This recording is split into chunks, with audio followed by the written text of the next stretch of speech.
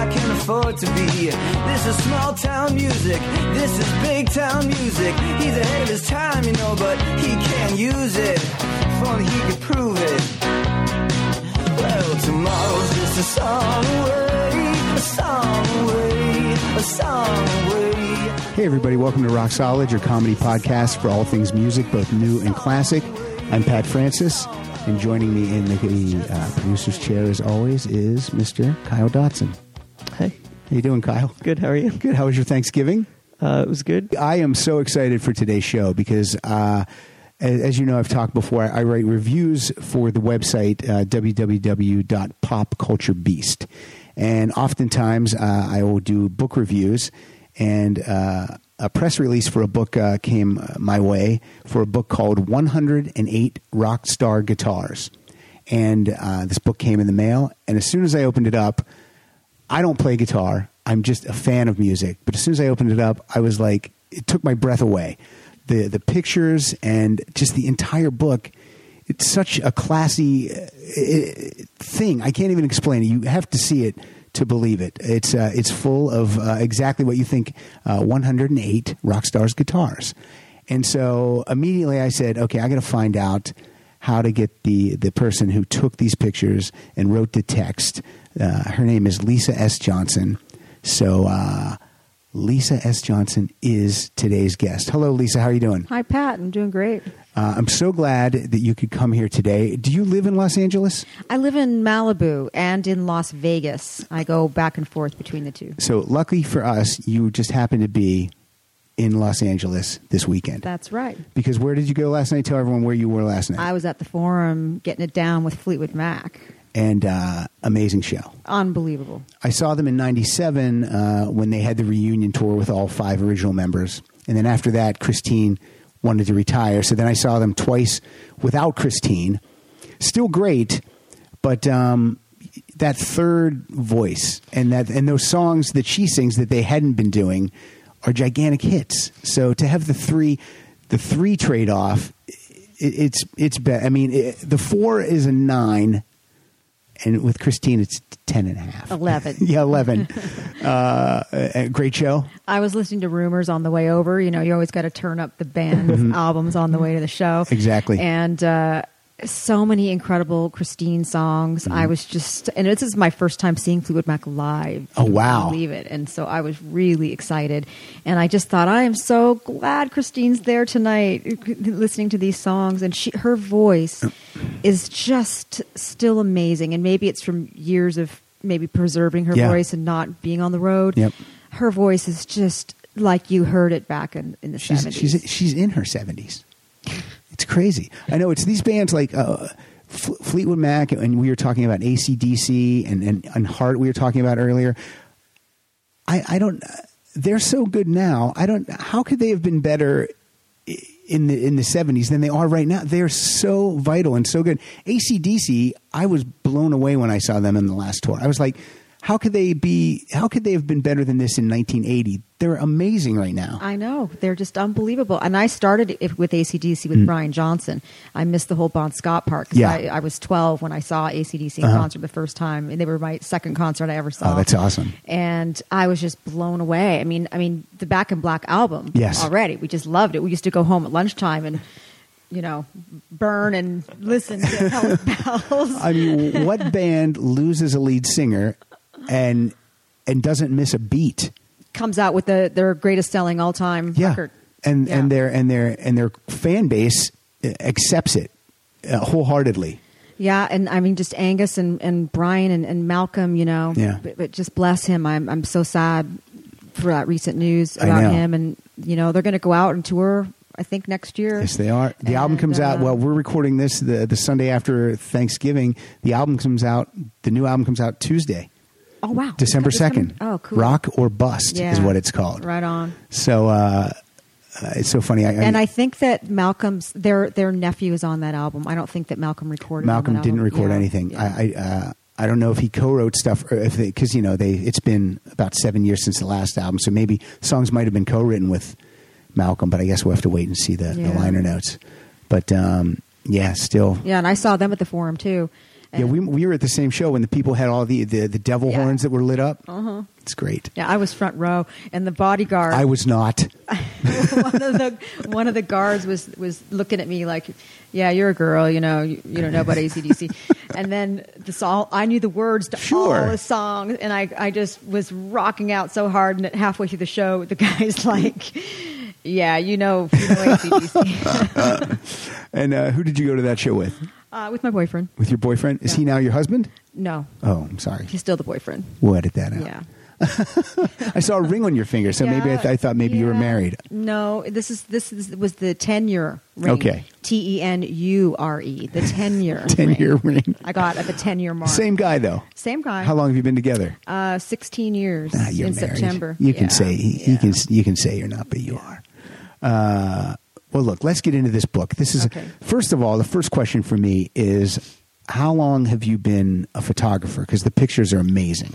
Well, I went to college for photography in 1984, 85 timeframe. Okay. And then I worked for a very cool underground photo lab in Melbourne, Florida. There wasn't even a sign on the door because all the work that we did was for Grumman Aerospace, General Electric, all these aerospace companies, and I had to have a secret clearance to work for this lab because of all of the data, the filming and things that were going on. It was when Joint Stars was happening. And what were you photographing at this place? I wasn't shooting actually at that time. We were processing their film and chemistry and stuff like that. And then I got to know my Kodak rep because we used so much product that we had a regular rep that came by. And I wanted to grow and expand, and I asked her if there were any opportunities at Kodak, and within a year I found myself working for Eastman Kodak in Rochester, New York.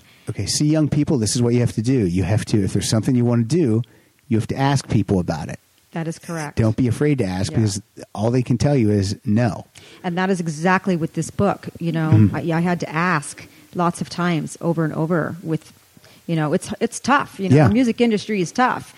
You call up and everybody was calling up wanting something. Right, exactly. And the book industry is not a piece of cake either. The book industry is tough. So, that's why this book took 17 years to put together. And working for Kodak, I ended up really learning photography, working for the company. I went to college for photography. When you're really in it, and I became a photographer's rep, so I called on photographers. So I got to see inside of hundreds of studios and every type of photography: portrait, wedding, commercial photography, product photography, fashion photography, architectural photography. So you really get a really broad gambit of what you have to do to be in the photography business and image making. And of course, when you work for Kodak, all of us are photographers, and we have access to free film. So you're always shooting and testing the film so that you can speak intelligently about your product to photographers. And I ended up, Kodak transferred me to several different places, and one of them was Memphis, Tennessee. And I loved blues, and I love country music. I grew up on that. My mom's a singer, and my dad plays guitar and multiple instruments. And he always told me growing up I was never allowed to date musicians. And is your boyfriend a musician? No, the 16-year one's not. Okay. At the time, though, I started going to the Unity Church in Memphis, and there was the guitar player at church, and he asked me out. So he also owned a vintage guitar store, though. And so I called up Dad, and I'm like, Dad, I'm dating a musician. However, he is the guitar player at church, and he owns a vintage guitar store. Well, that perked up my dad's ears. It's like, vintage guitar store? Oh, well, if he ever gets in a Gibson mandolin, I've always wanted one. And did that happen? And that happened. Fantastic. Within a couple of weeks, he gets in this mandolin. And I said, I want to get that for my dad. How much? He's like, you can't afford it. But if you photograph some guitars for me that I have to sell that I don't want to sell, I'll trade you. So I'm like, done. So I testing films all the time. I'm like, get out those films. And I was shooting black and white T-Max P3200 at the time. And I photographed these guitars for him in black and white, and then I hand colored them and made him a piece. I was influenced by Andy Warhol. Yeah. Each one was the same image. I just colored it differently. Yes. And I just fell in love with the guitar images more than any other thing I'd ever photographed before.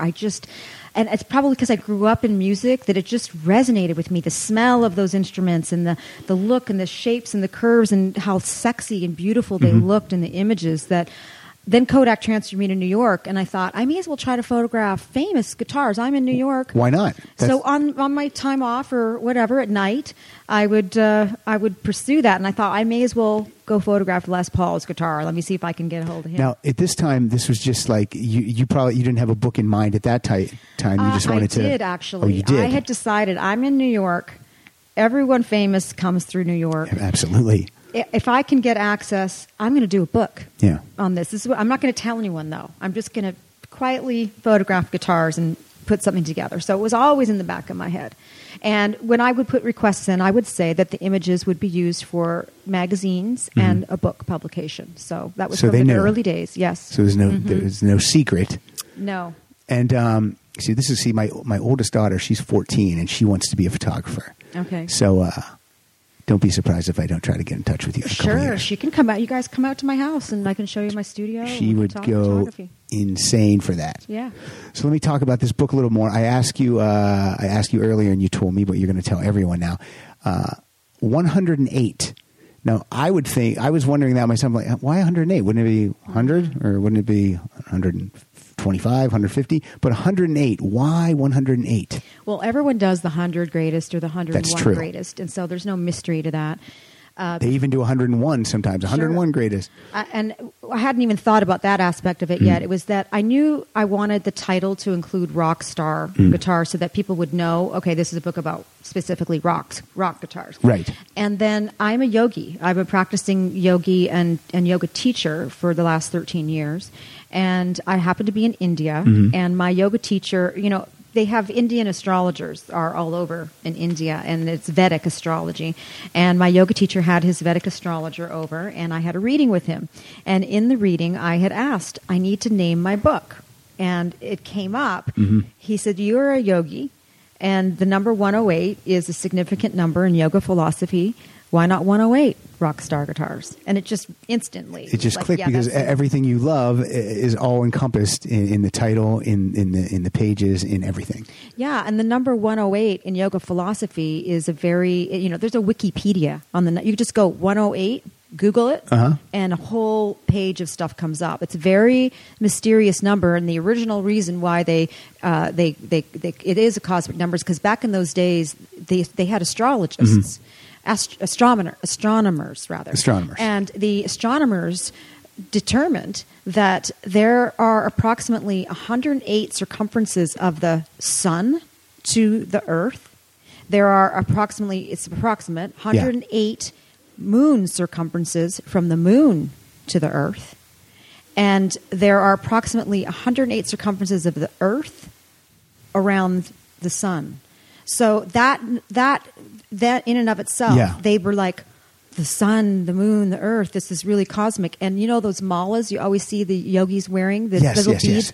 Well, that's the prayer bead, and there's always 108 beads on those malas. And that is the inspiration for the Christian rosary. I can't when wait the to look this Christian up. Crusaders went to India back in the day, and they saw them with these prayer beads, and then they went back to Europe and created the rosary. So you do your 10 Hail Marys, and it's all marked on the rosary. So you sound like a very spiritual person.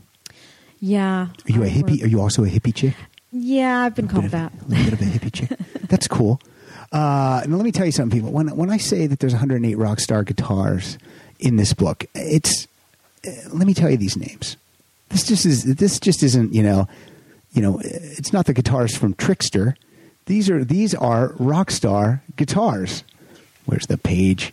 Let me just go through some of these. We've got Ann Wilson. We've got Ben Harper, Billy Gibbons.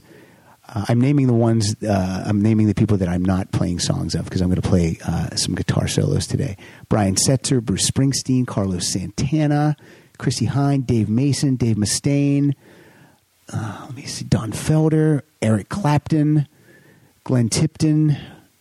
James Young and Tommy Shaw from Styx, John Bonamassa, Joe Satriani. I mean, this is crazy. This is like, when I looked at this, I was trying to figure out who wasn't in here. Oh well, there's lots missing. The only one that initially when I looked that I didn't see, And he's not my personal favorite guitarist, but whenever I think of a rock guitarist, I think Eddie Van Halen. Yeah. So what's up with Eddie Van Halen? Oh, right. Well, Eddie, I've asked a couple of times. Yeah.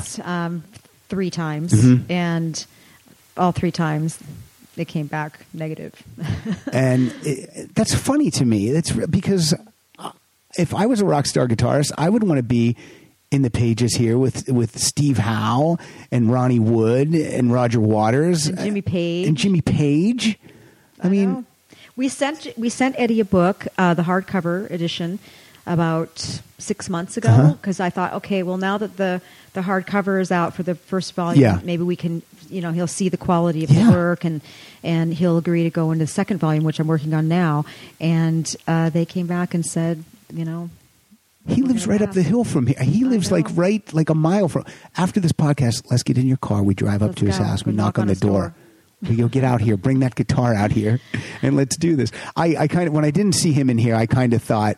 I mean, he didn't. He doesn't. He said no. Speaking of AC/DC, I've asked for Angus probably more times than anyone, and no, they don't return phone calls, emails. Wonder why that is. I met Cliff Smith at NAMM, and I'm like, Cliff, dude, like I've been trying to get through. And now, Cliff Smith is the original bass player. Right? Yeah. And I said, I've been trying to get through. I go, there's only one guy, Alvin Handwerker. Yeah. And I said, is there anyone else? And he goes, no, you got to go through Alvin Handwerker. So, it's just perseverance. Yeah. And after a while, if they really are not into it, then I honor and respect that. Yeah, I mean, you can't make someone do it, but you would think you have the most amazing calling card here with this book. If you couldn't get someone before, I would assume once you have this book, they would say, I want to be in something like that. Yeah, Joan Jett is a no. Mark Knopfler, I didn't hear back from. Pete Townsend, I didn't hear back from. So, now again, she just named like a bunch of people, and we're saying like, but I mean, Nils Lofgren's in here, and Phil Collin, and Reeves Gabriels, and Richie Kotzen, and Rick Derringer. This book is, and Zach Wilde. This book is full. Robbie Krieger's in there. Now you do have Willie Nelson in here, and I put Willie in just even though because his lifestyle is rock and roll. Yeah, so he's maybe a country dude. However, he hangs with the rockers. Yeah, and I had to put him in. The reason too is because I have some friends that are in photography, and they publish books, and they thought they would publish more books than what they did. Yeah. And they have that one image that they never put in the book, and so I thought, no, I can't not put Willie in this book. His guitar is too iconic. Trigger. And Johnny Cash signed that guitar, and everybody, Well, let's we haven't played any music yet, so let's jump in here. I'm going to play. This is Jeff Beck, and in this book, there's this beautiful white guitar. It's a Fender Stratocaster that Jeff Beck plays, and let's hear some Jeff Beck. This is actually a solo he did from a Mick Jagger solo album. Called She's the Boss. This song is called Lonely at the Top, and let's hear a little bit of Jeff Beck play some guitar.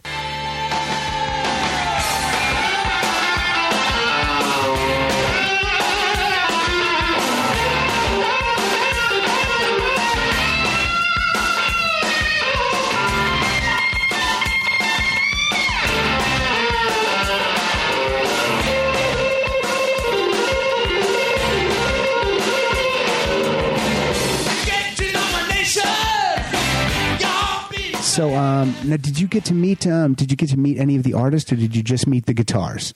I met a lot of the artists. I probably met, I'd say 50%. Well, that's great. That's really great. Yeah. You've got the page open to Jack White. I did not get to meet Jack. However, it's an interesting story because when I mentioned earlier, I worked for Eastman Kodak in Memphis, and Nashville was part of my territory, and I used to go over there every month to call on photographers. And there was this one studio that had multiple studios in it, and so photographers would go there and they'd rent space and they'd do their shoots. And that building today is Jack White's Third Man Records. Wow. So when I went to Nashville to photograph his guitar, I didn't even realize it when I pulled up a Third Man Records that was that old studio. And he retrofitted it just beautifully for his offices, and he kept one of the studios that had a cyc wall on it and a stage, and so he does private little concerts, promotional things in there. Mm-hmm. And when you walk in the studio, it's so cool. They have a little shop when you come in, and it's got all his merch Nice. for all his different bands. And they were very cordial. They even, in fact, have full-on lighting and camera gear and Oh my God. everything. They're like, you can use anything you want here. And I have my own rig, so I didn't need to use any. Don't you wish it was like that every time? I do. And also, I want to tell people, when you open a page of this book, you just don't see a guitar sitting in a guitar stand in front of a curtain backdrop. That's not what this book is. There's like close-up pictures of the headstock, and I don't know anything about photography, but there's different angles, and you see the textures of the guitar, and you can see, we were talking off mic how the guitar from stage looks gorgeous, but then up close you can see all the cracks in the headstock and the wood and the wear and tear. But these pictures are just gorgeous. So I don't want you to think that this book I'm talking about is just like a guitar on one page and a guitar on another page. It's not like that. It's really intricate, really detailed photos of every part of these guitars. It's really amazing. You've described it well, because the whole intent was to show the wear and tear details of the guitar that personify the artist without the artist having to be in the image, and to allow the guitar itself to tell a story. Mm-hmm. Yeah, you do get a sense from looking at the pickups and the knobs, and you get a sense of, I kind of think I know Jack White a little bit just from looking at these pictures. Well, sure, you can see the way that they play the guitar by what's left behind on it after years of playing. Exactly. Where the most wear is, where they're holding on to it, all that kind of stuff. Mm-hmm. So let's hear. This is a song called Black Math from the album Elephant, and this is Jack White.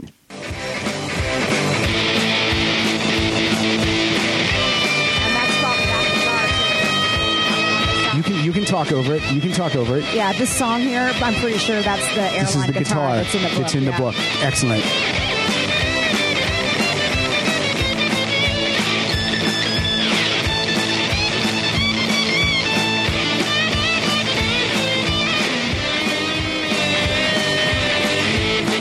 So great. And you can hear him.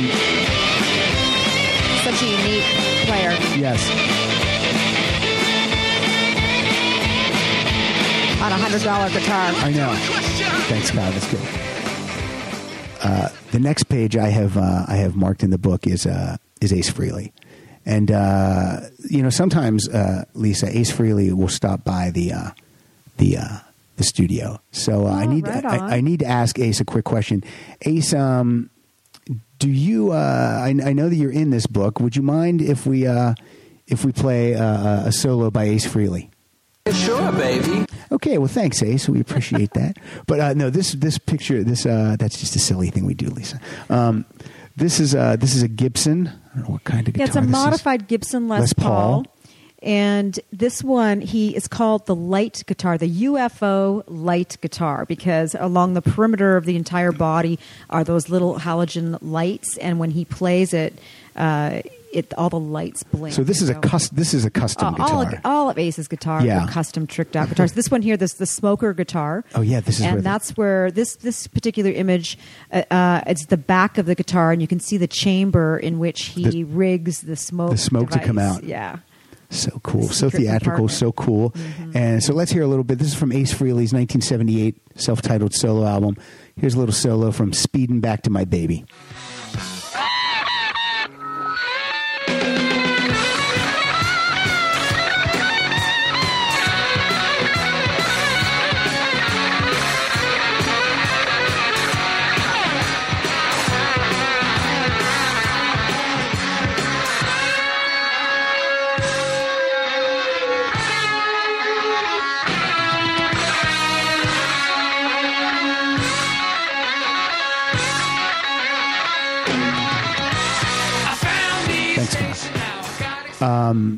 So was there anyone that you were a little starstruck when you got to meet them? Or you got to be professional, so you can't go in there. I'm not really that kind of a starstruck person. For me, it's like, we all got out of bed the same way. We all brush our teeth. It's always an honor, because the music has meant so much to me. Yeah. And it still does. That I'm like, it's such an honor to meet you, man. Like, that's how I feel inside. I just can't. I mean, maybe if Jimmy Page had shown up, I might have been a little. Yeah. I worked with his guitar tech, Lionel Ward. I can't say that I felt like super nervous or starstruck. Well, because you have to go in there as a professional I'm too, more so you can't be nervous I got to get this job done. Right. I got to get the shot, and I'm more nervous about getting that done. And the elements, and I only have so much time, so I really have to think fast and utilize what I have around me. That brings me to a good question. Was there anyone that said, look, you have 10 minutes? Yeah, that happened at Chrissie Hynde. Oh, really? Years ago, when I photographed her guitar at the China Club in New York City. It's not even there anymore. And I had photographed Julian Lennon's guitar the night before, and the guy that was running the club said, Chrissie's doing a private gig here tomorrow. Why don't you come by and I can get you in to photograph her guitar? So I show up, and I had my camera gear there. I was looking around for somebody to work with, and this beautiful woman comes charging over to me. She's got this gorgeous scarf on, and she has this whole air about her. Yeah. And she goes, "Excuse me, who are you?" And I said, "Oh, I'm Lisa Johnson, and I'm here to photograph Chrissie's guitar." "Who gave you permission to do that?" "Oh, so-and-so from yesterday." Yeah. And she kind of rolled her eyes, and I said, "Look, I'm just a girl in New York. Here's my card. It had Ben Harper's guitar on the front of it." I said, "I'm working on a book project, and Chrissie's a woman in rock. There's hardly any. I'm a woman. I'm trying to do something cool and unique in New York, photographing guitars. So that's my shtick." And she said, "Well, all right." So I go over, and she goes, "That's the guitar tech over there." So I go over, and they were getting ready to do this show. They had finished their sound check already, and they said, "Okay." So I took like half a roll, and they go, "We got to go." So that's about all I got was 10 minutes. And afterwards, I went over and I thanked the lady. I said, "Thank you so much. I appreciate it." And I said, "Do you have a card?" And she hands me her card, Liz Rosenberg. No one bigger than that. And she's doing her job. Let me turn to page 332. I want to see what kind of a photo you were able to get in 10 minutes. Okay. At the Now, end these were the days. At the end of this show, Kyle's going to take a picture of you and I, and I bet that's going to be pretty great. We'll give you 10 minutes to get the shot. Yeah, exactly. So Chrissie Hynde, I was shooting color infrared film at the time, and I love this shot because if you turn the book to where the side is facing me, no, other way. I'm dumb. Yeah, now look at it. And doesn't that look like Gene Simmons with his tongue sticking out? Oh, yes, I see that. I love that shot because of that. And that's weird. That's her Halkin guitar. That is weird. And it's just, in those days, I was really going for a more artful look. So I love this. There's her telly, and it's plugged in, and you just see the bottom right-hand corner of it. And, there's movement in there because, those days I wasn't even bringing my own lighting rig. And if I'd had it there at that moment, I wouldn't have been able to set it up anyway. Right. So you're just dealing with stage lighting and letting the film. I would let the film do the job for me because it was super high-speed film. Yeah. So I say like I know what you're talking about, but I'm just it's just amazing just to look at it. And then the text in the book is by Lisa also, and she explains some of the things that she's telling us I right explained now. some about the book, and I also it's my experience of what happened that day and at that shoot. So the Liz Rosenberg story's in there. So you definitely get a sense a little bit of what it's like to be Lisa and be out there in the trenches and trying to get these photos. Let's go to Alex Lifeson. Now, Geddy Lee and Alex Lifeson are both in the book. Yep. Did you get to meet those dudes? I did not. I wish I had because they're my Canadian brothers. You know, I grew up in Canada, and I grew up listening to Rush. And when I go to concerts, I'm like the only girl amongst all the guys that know all the not words. Not a lot of girls at the Rush concert. And so very, very nice gentlemen, though. Their office is super professional and really great to work with. So I'm very happy to have two of Alex's guitars in there and Geddy Lee's badass bass. And let's hear this song. This part of the song I'm going to play. We're going to play a little bit of Free Will, and there's also there's almost a guitar and bass like little back and forth going on. So let's hear a little bit of this. There's Geddy.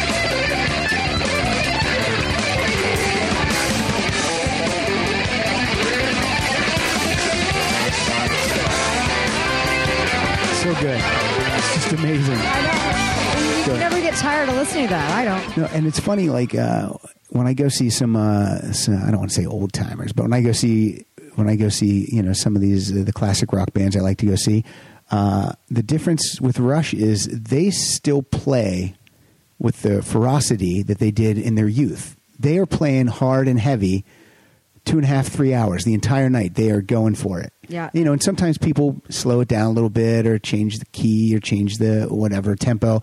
Not Rush. No. They're right on the money, like right you're listening on the money. to the album. Exactly. Yeah. Fleetwood Mac was like that last night. Yes, too. they are. Yes, they are. But yeah, I mean, Geddy's voice too is like I listen to him. I'm like, dude, you are an extraterrestrial. Where did you come from with that voice? And what's funny about Geddy Lee is in the 70s, not that attractive looking of a guy, but now he kind of is. He's kind of grown. He's kind of grown into it. Even, you know what I mean? Yeah, I mean... You disagree. You liked him from the beginning. I liked him from the beginning. I think he's a better-looking older gentleman than he was earlier. My guitar teacher reminds me of Geddy Lee, and whenever he comes over, I'm kind of like, wow, you're so hot, I love You're just trying to get a free teacher. lesson with those compliments. Yeah, Pete Reese, by the way, if you're in LA and you need a good teacher, he's the dude. He's the guy. So I was going to ask you if you played an instrument. I'm learning. Everyone plays. So many people play guitar. These kids, you see them on YouTube. They're 6 and they're like shredding AC/DC and stuff. And I'm like, how do they learn how to play like that, man? I mean, it's hard to learn to play the guitar. You have so much, more respect. For my wife bought me a guitar 10 years ago, and it's still there. And I just haven't taken. I need to take a lesson. It looks so pretty. I know. I just need to. I need to take a lesson. Do you have any favorite guitarists? There's so many good ones out there. It's hard to name favorites. Yeah. Right now, one of my really favorite guitarists who's in the book is Tom Morello. I just Rage Against the Machine and Audioslave. Yeah, and even his acoustic work in Night Watchman. And he's a soulful man with a message that he's getting out there. And if you have not seen him perform, if you've only heard him, you got to see him perform because he's a really great performer. Yeah, he plays all over the new Bruce Springsteen album, High Hopes, and and he was at every show practically. Yeah. I think Yeah, like a special guest, but kind of in the band too. I mean, yeah. And whenever I see him on an interview, he seems like he would be just a fantastic guy. Yeah, and one of his buddies, Wayne Kramer's in the book too. There you go. And I love Wayne. I love the MC5. The next page I have with a Post-it note on right now is I hope it's not disrespectful that I have Post-it notes on these pages. Not at all. You know what's cool about this book is that the pages don't fingerprint up. You can put a Post-it note on it; will not hurt the book. You manhandle the book, not a fingerprint. Yeah, goes on. not at all. It's amazing. So this page, this is Rick Nielsen, and Cheap Trick has been my favorite band since Budokan came out. I've been, I bought all their albums day of release. I've seen them more than I've seen any other band, and you picked fantastic guitars to photograph. Did you have a lot of access to Rick Nielsen's guitars? Yeah, well, this is another one I asked quite a few times, and I think the third time was finally a charm when I got a yes. And, of course, the quad neck was there, and I chose not to photograph it because it's been photographed, well documented, and it's such a large guitar that I decided to go for, Uncle Dick. That's his double neck that's got the Cheap Trick, cheap on one neck and Trick on the other neck. And it looks like Rick Nielsen. And it looks just like Rick Nielsen, and he would wear that sweater that he's wearing on the guitar and his cap and the shoes and everything, or the shoes are checkered, which is because the headstocks, one goes one way and one goes the other way, so it looks like shoes. For the feet. And that's his Uncle Dick double neck Hamer. And that has got a lot of road wear on it. And he throws that guitar around. There's a huge gouge on one side of it. And the other one of his that I loved that is the Rick of Diamonds that I had not seen before. And that's a Fender Telly. And it's been encrusted with Swarovski crystals. And it looks like a king of playing card. Yes. And instead of it being the King of Hearts or something, it has on the top left corner the R instead of a K. And there's a diamond shape made out of the crystal, so it's the Rick of Diamonds. I have never seen this guitar until this book opened. I hadn't either. And so when I was there that day, I'm like, let's get this one because it's so unique. And really different. And if you see Cheap Trick in concert, Rick Nielsen changes his guitar almost every song. He brings out a different guitar. It's a fun thing to see. and it must be hell for the guitar tech. But he's got 4 guitars in here. You have the classic black and white checkerboard Hamer guitar, which I think everyone has seen. Mm-hmm. And again, this is another guitar that from the audience looks amazing, and then up close it is really has a lot of wear and tear. Tons of road wear. Yeah. I forget what year that guitar is. It says on the bottom there somewhere. It says custom made 1978. Yeah. Checkerboard. Nicknamed the Dream Police guitar. Right. I think it's on the cover of the Dream Police album, either the front or the back. I mean, that's one of his most iconic guitars, which is why I wanted to get that one, the Dream Police guitar. And it's true, when from stage, for you're in the audience, that guitar looks like pristine condition, and up close it's just cracked and worn down. And you also have from 88 a Gibson Les Paul. Yeah, that has a ton of wear. And if you look at the pick guard, stained or something. The pick guard's got the stain on it, and if you look down at the pickups that are ivory color, you see all these different colors. He's hitting that pick so hard that the color of the pick is wearing off on the pickup. I've never seen that. It's on the pickups. Yeah, a whole new meaning to the word pickup. Yeah, it's picking up all the wear and tear from his pick. Yeah, let's play. I didn't pick a song that is a well-known Cheap Trick song, but I did pick a song that has a great solo. It's from the album All Shook Up that was produced by George Martin. This is the solo from Love Comes A-Tumbling Down.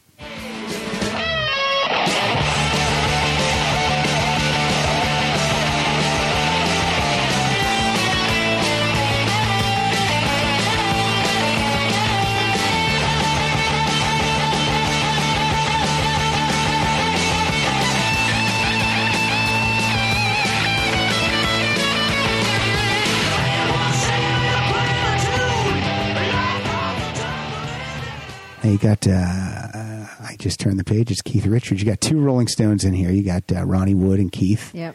And I don't know who has more iconic riffs than Keith Richards. Yeah. Right? I mean, every single song has a crazy amazing. Riff. Did you get to meet Keith? I didn't get to meet Keith. It's pretty tough. Yeah. However, they were around. I was there at Soundcheck. It was a big process to get to photograph. I'm sure it would be a big process to get near the Stones. This was before I had any publicists helping me or anything. I had a friend who. Well, see, that's good to know. This was like a grassroots operation yes. I've for a long time. only had a publicist the last 2 years. Wow. So for 15 years I worked on this myself. See, that's amazing to get access to people. I still have to pinch myself and go, how did I get access? I mean, I know what you're talking about, because just doing this podcast, I don't have a publicist for this podcast, and if I can get a Melissa Etheridge or John Waite or Susanna Hoffs to come in the door, that's what my big fear is. I'm always afraid that they tell me they're coming and then they don't come in the door. So it's difficult to do these things when you don't have help. So back then there was no email either. When I first started, it was fax and phone. That must have been ridiculous. And I would be sending packages by mail or FedEx sometimes, God. And it was all on my dime. I've just paid for this whole thing myself. So with Keith and Ronnie, I happened to have a dear friend, Jim Bessman, who was the editor at Billboard magazine for a number of years, and he is friends with Bob Merlis, and Bob Merlis is friends with Pierre de Beauport, who is Keith Richards' guitar tech. Perfect. And so that's how that went down, and he said, call Pierre. So I called Pierre, and I had to call Pierre and call him again and again and again, and each time we spoke, he would ask me more and more questions. He wanted to get to know me, like, was I worthy to go photograph the Stones guitars. And finally it boiled down to, he found out that I was from Canada and that I liked this band called Unknown Hinson. And so that sealed the deal. And he said, all right, because I was shooting for the MGM show in Las Vegas, and they said, you can do it. And since you're Canadian, you're going to work with Mike Cormier, who is Canadian and is Charlie Watts' drum tech. So I didn't get to work with Pierre or Johnny Starbuck, who was Ronnie's guitar tech. I worked with the Canadian guy, Mike Cormier, who knew nothing about the guitars. He's the drum tech. So they're funny like that, He has a good sense of humor. And it was just a riot working with Mike. I met him the day before the shoot, and we had our own session, getting to know each other. And then in the end, he's like, okay, you're going to photograph 2 guitars. They've picked them out. You're going to do Keith's ES350. Nice. and you're going to do Ronnie's L5. And these are the guitars that they warm up with backstage before the show. They never bring them on the stage. Oh, it's wow. very That's rare. really cool. It's very rare. There's actually is a DVD out where it's an acoustic set, and they are playing these guitars. Very rare to see them. You can find a few pictures of Keith with that ES350 online. And these cars are these guitars are in really great shape too, because like you said, they're not brought around. They're strictly for backstage warming up. Well, that's what Keith said, in an interview about this guitar, is that, he doesn't bring it out. He doesn't want it to get wet, rained on, whatever, nicked around, because they're too valuable. Yeah, the quality of the wood grain is beautiful. Yeah, and you can see on the pick guard of Keith's, you can see the pick guard is all gouged from the skull ring. And that's what they love to see, the wear that you would never see that from being far back in a show. You have to see the guitar that close up to even notice that. And I photographed Keith's guitar to show it the curves and angles and give it an artistic, sexy look. Because the shape of a guitar, it's like a woman. It is. It really is. It's an hourglass. And I don't know if people have seen. You probably have seen Keith's hands up close in pictures and stuff. I don't even know if he can get those rings off anymore. His knuckles are I don't know if it's arthritis or what, but his. Yeah, I know. He's got that skull ring. Yes. There's actually a company that I'm working with right now called Dead Ringers, and have you heard of them? I haven't, but that sounds like a great name. They make. There's 4 skull rings that they make. Janis Joplin, Jim Morrison, Jimi Hendrix, and Keith Richards. And what they did was they took 100 photographs of each one of those artists, and they have a software system that can actually map it out, and then they get what the skull looks like. And then they made a mold, and they have these rings, and they're $500. And then there's other ones that are like $15,000 because they're all diamond and encrusted. Well, if you're going to buy one of those rings, buy Keith's, because you'll live forever. Yeah, that's right. You were talking about publicists. Let's give a shout out to the people that helped coordinate this. I hope I'm saying their names correctly. Cheryl Northrup. Yep. And Wes Seeley. Yes. Wes is with Hal Leonard. Yes, and, that's the book publisher. He's the book publisher's publicist. And Cheryl, I've worked with for the last year and a half. And prior to that, I have to give a huge shout out to Jeff Albright, who I worked with on many of these photo shoots for a year or 2 years before I started working with Cheryl. So I've had an amazing team. Well, I'll tell you what, these people, Wes and Cheryl, I contacted Wes first, and then he put me in touch with Cheryl, and they got this thing coordinated within a week, very quickly. And I can tell you that it doesn't happen like that often. So I thank them. They also, I'll tell you this right now. I have 2 of these books. Lisa has signed them, and we're going to give those away. I'll have a trivia question. It's not a hard trivia question, but what we'll do is I will take all the correct answers for the next 7 days, and then I'll put those in a random drawing, and I always have my 10-year-old. She likes to pull the name out of a hat. Nice. But so two people listening today are going to get soft cover copies of this book, and let's move on. Cool. Let's move to who's the next person Slash. Slash. Did you meet Slash? I have met Slash. Yeah, his is a great story. The first time I met Slash. It says right here, I first met Slash. Okay, go ahead.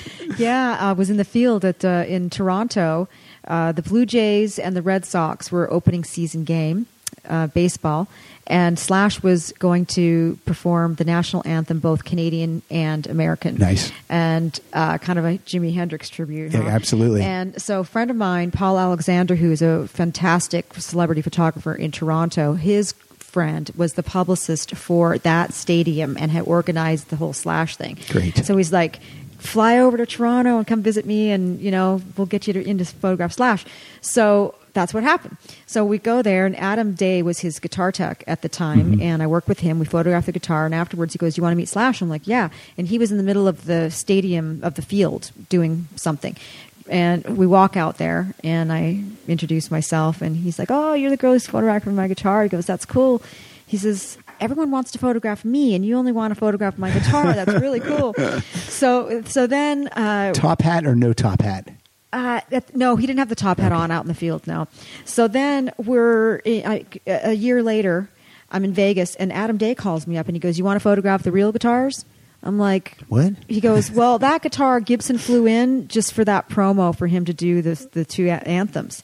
He's like, come on over. So I went over and photographed all these guitars that you see in the book now, which is his 1985 Gibson Les Paul. It's got a cigarette burn on the next page, actually, that he was playing one night with Alice Cooper on the right-hand side. Nice. And the cigarette bud fell off when he was mid-solo, and he just stuck on the lacquer and just it caught fire, burned. Yeah, so that's a cool story. And, Gibson, one day they put a bunch of scraps together of Les Paul, and they sent it to Slash, and on the back of it they etched into it scrap for Slash, Guns N' Roses, and affixed a little skull with a top hat on. So do you just mean like scrap pieces that were left over? Yeah. They just put them all together and built like a Frankenstein guitar basically for Slash.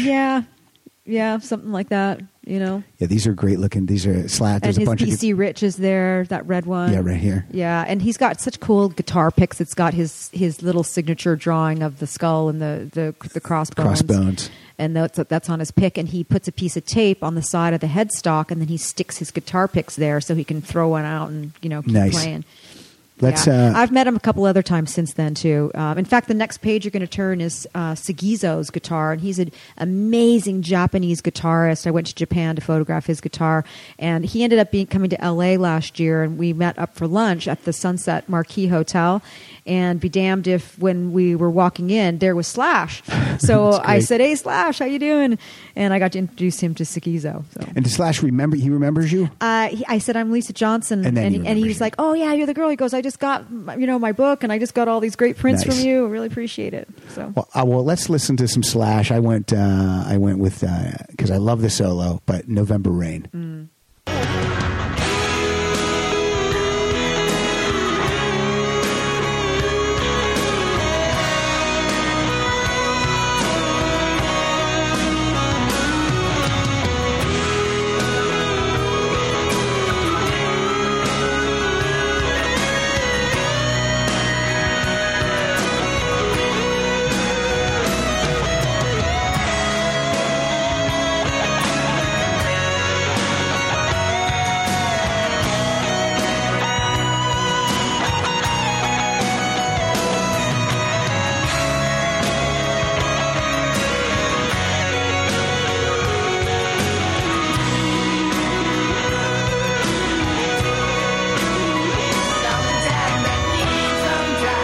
Appropriate song where it's the last day of November That's and we're in the rain. I didn't even think of that. Look, you're on the ball today. When you have a 9-minute song, you got to have an epic guitar solo. Yeah. And November Rain definitely has it.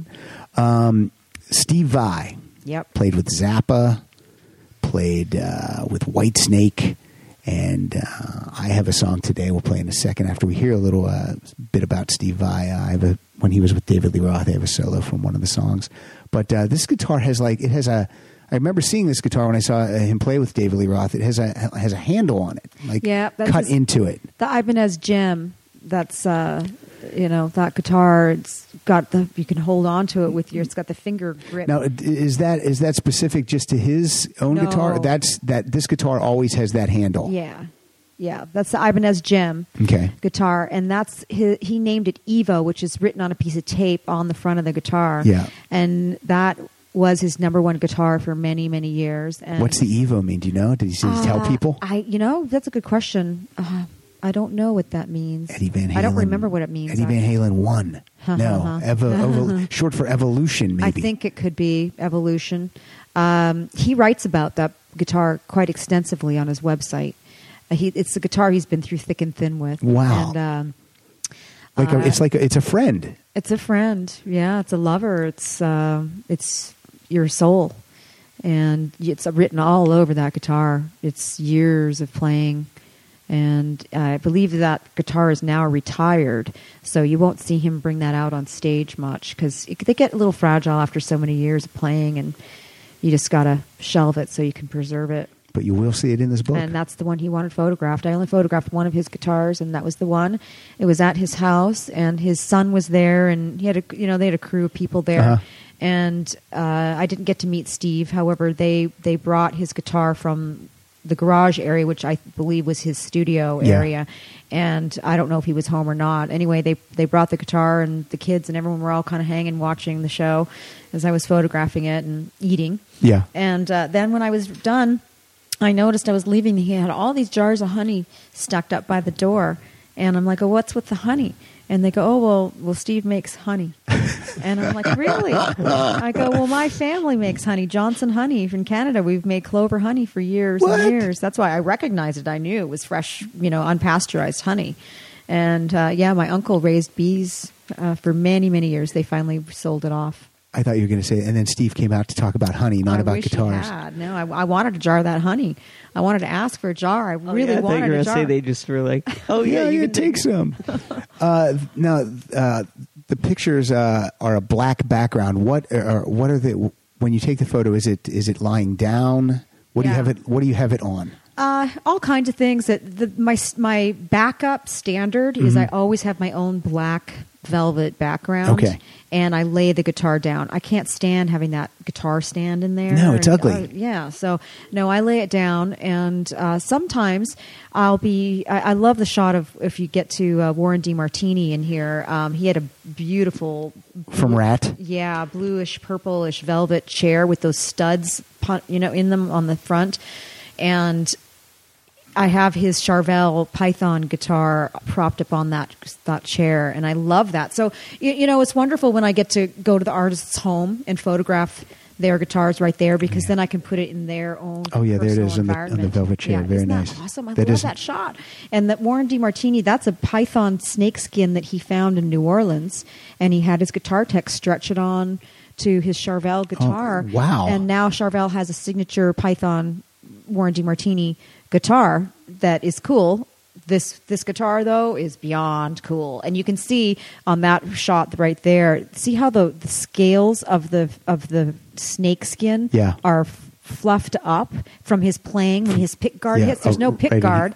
You'd think that you'd want to preserve the snakeskin. You don't need to, because the snakeskin is so durable that the scales are still there. They're just, you can see where the pick's hitting them, though. They're all soft and worn down and still intact. And I think sometimes the band Rat doesn't get a lot of respect anymore. But I'll tell you what, Warren DeMartini should, because he's a fantastic guitarist. Unbelievable. And just a really sweet, gentle, kind human being. I mean, went to his house to photograph his, and you take your shoes off and you just feels all like you're in Hawaii. Like fresh air is breezing through all the windows. Excellent. And it's quiet, and he was tinkering away, fixing You probably his just guitar. wanted to get your yoga mat out. I did, yeah. But photographing, shooting is like yoga for me. It is yoga. It's intense. Yeah. You're focused. I'm aware of my breath. I'm aware of my abs. I'm like using my abdominals, because sometimes I just have to hold really still and brace myself. Especially in the early days when I didn't have a lighting rig. I was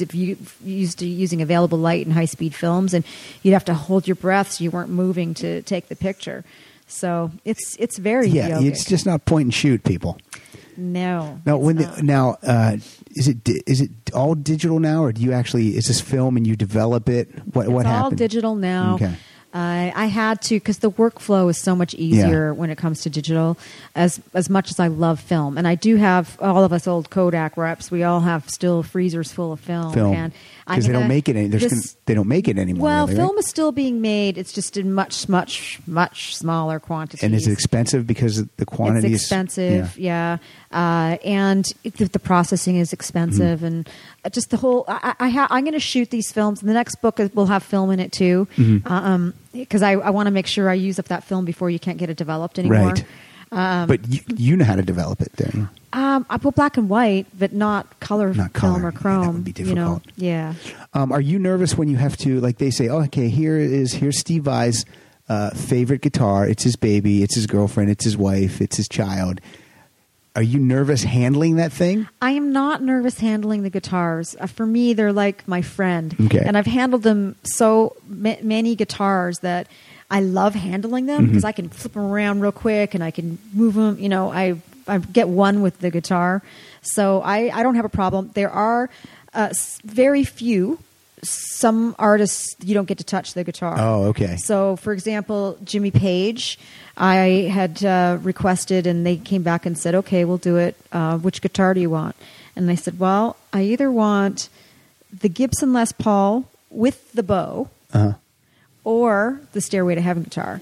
And so they brought the double neck. And Lionel Ward, his guitar tech for many, many years, was there, and he set it up for me. So he handles whenever it. I needed it moved, he would come over and he'd move it for me. So I moved around that guitar more than I moved the guitar. It was just easier to do that. I guess if you have a big space too, it's easier to move around it too. Yeah, I had a big space there. 9 times out of 10, though, or like 9.5 times out of 10, though, I have total carte blanche, and I do what I need to do. That's cool. Half the time, they just walk away and leave me alone, and I do my thing. Well, let's hear a little. This is Steve Vai's solo from David Lee Roth's song called Knucklebones.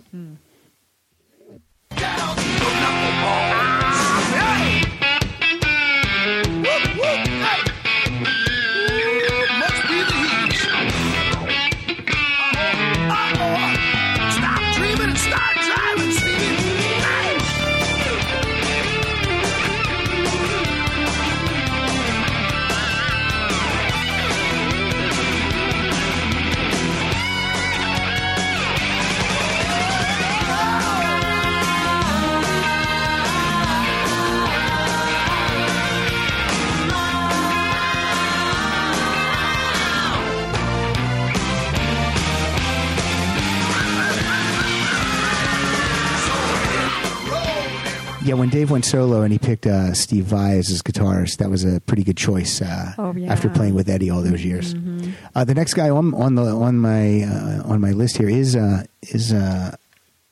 Jimmy Page. To make sure, I knew it was, but I had to look. I love that guitar. Is Jimmy Page? Yeah, this is unbelievable. This is this is the Stairway to Heaven guitar. Yeah, I mean that's the holy grail of double necks right there. Yeah. I mean that's his EDS 1275.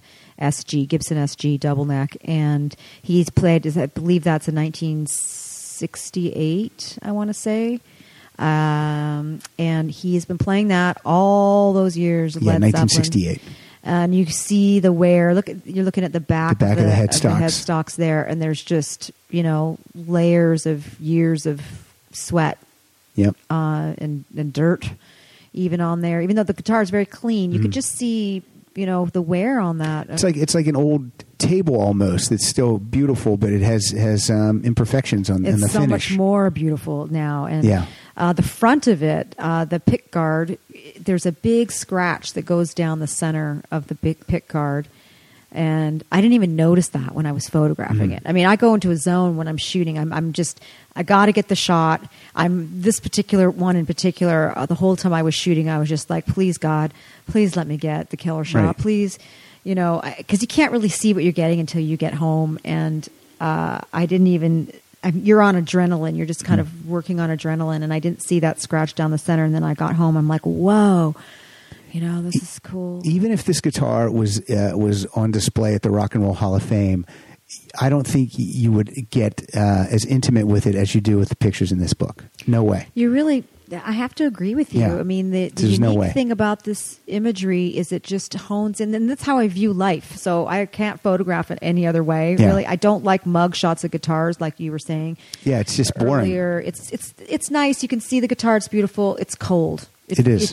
There's no warmth. That's a good way to put it. It's cold. I shot with a warm light, so you have the warmth in there that draws you in to looking at the detail that I'm focusing in on that you would never see unless you're that close to the guitar. And so you get a feeling when you look at these images. And this is my, I don't know what they're called. What are these called? Are these called? That's how you tune the guitar. But what is that? Is there a name? Knob. Tuning knob. Yeah. These tuning knobs on this Jimmy Page guitar are gorgeous. They almost look like they're ivory. Yeah.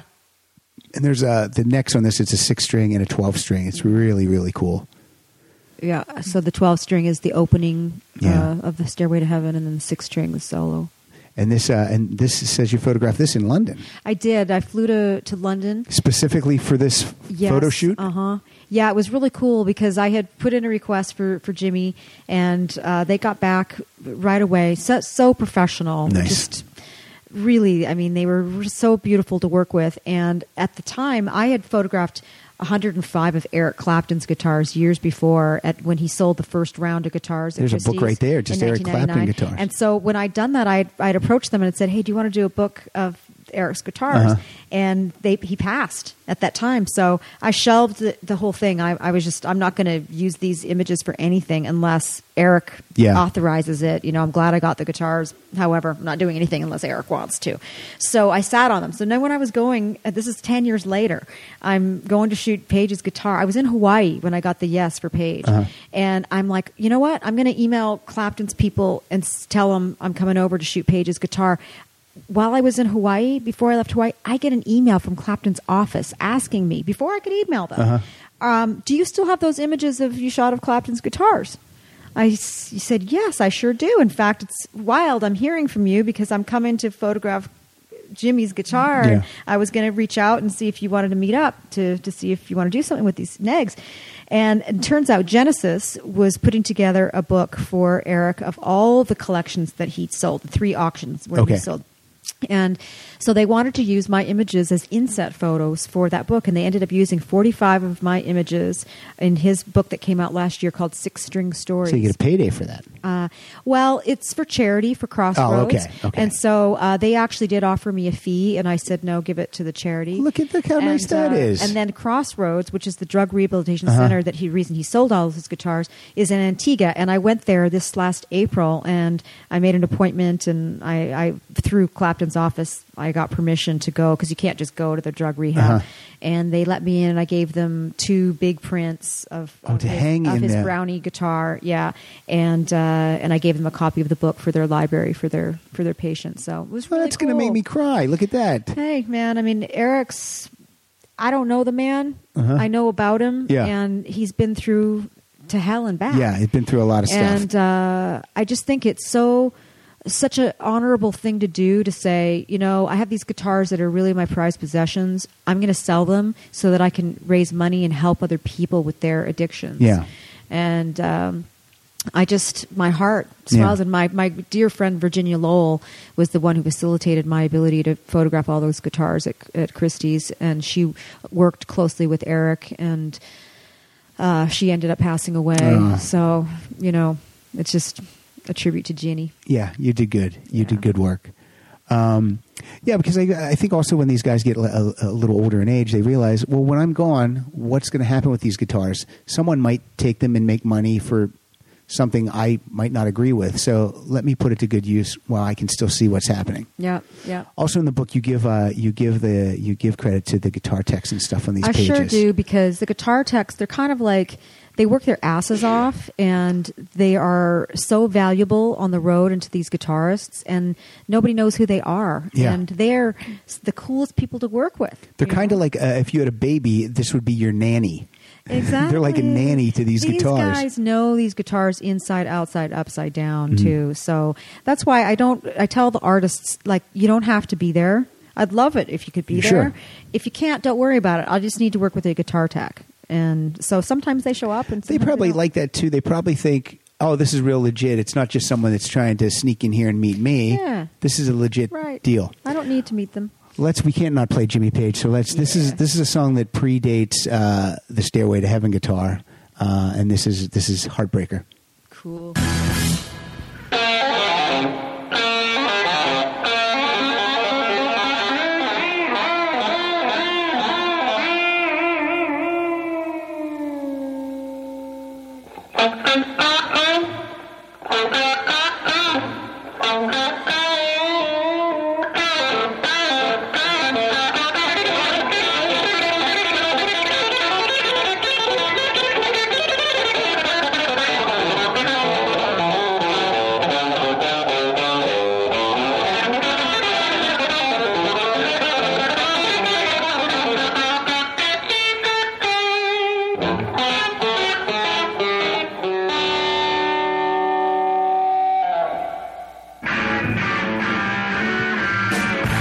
So good. I mean, it's like unbelievable. It's so good. It's so clean. Like there's nothing else going on except for the guitar and the sound coming out of the amp. That's why we've been listening to it for 50 years, because it never gets old. That's why it's hard for me to get into newer bands, because the old school music is so good. I know. It's still so good. If they came out today with that song, it would be the rage. I have friends that are my age that they will exclusively seek out new bands and try to tell me, why do you still listen to that old stuff? And I'm just like, okay, the band that you just found out, and God bless them, but you let me know that if in even 10 years you're still listening to that. Yeah, and who were their influences? Who are these guys? Yeah. So I may as well listen to the original thing. We're not done with you yet, but I want to. Do you have a website? I do. Let's give it. 108 Rockstar Guitars. Is that the number? Is it 108? Yep. It's www.108rockstarguitars.com. It's a cool website. You can see a lot of images in the book. You can see the book. You can flip through the book. You can buy the book online. There's stories on there. You can look online, folks, but it will not be the same as holding it in your hand and seeing the real deal. Robbie Krieger from The Doors. Did you meet Robbie Krieger? I did, yeah. Robbie's been over to my house a few times. He brought his guitars over for me to photograph. That is incredible. Yeah, and I was home alone, and I didn't hear the doorbell ring, so finally when I realized he was there, I come down the stairs, and by this time, he had his hands cupped on his face looking through my window. Let me in.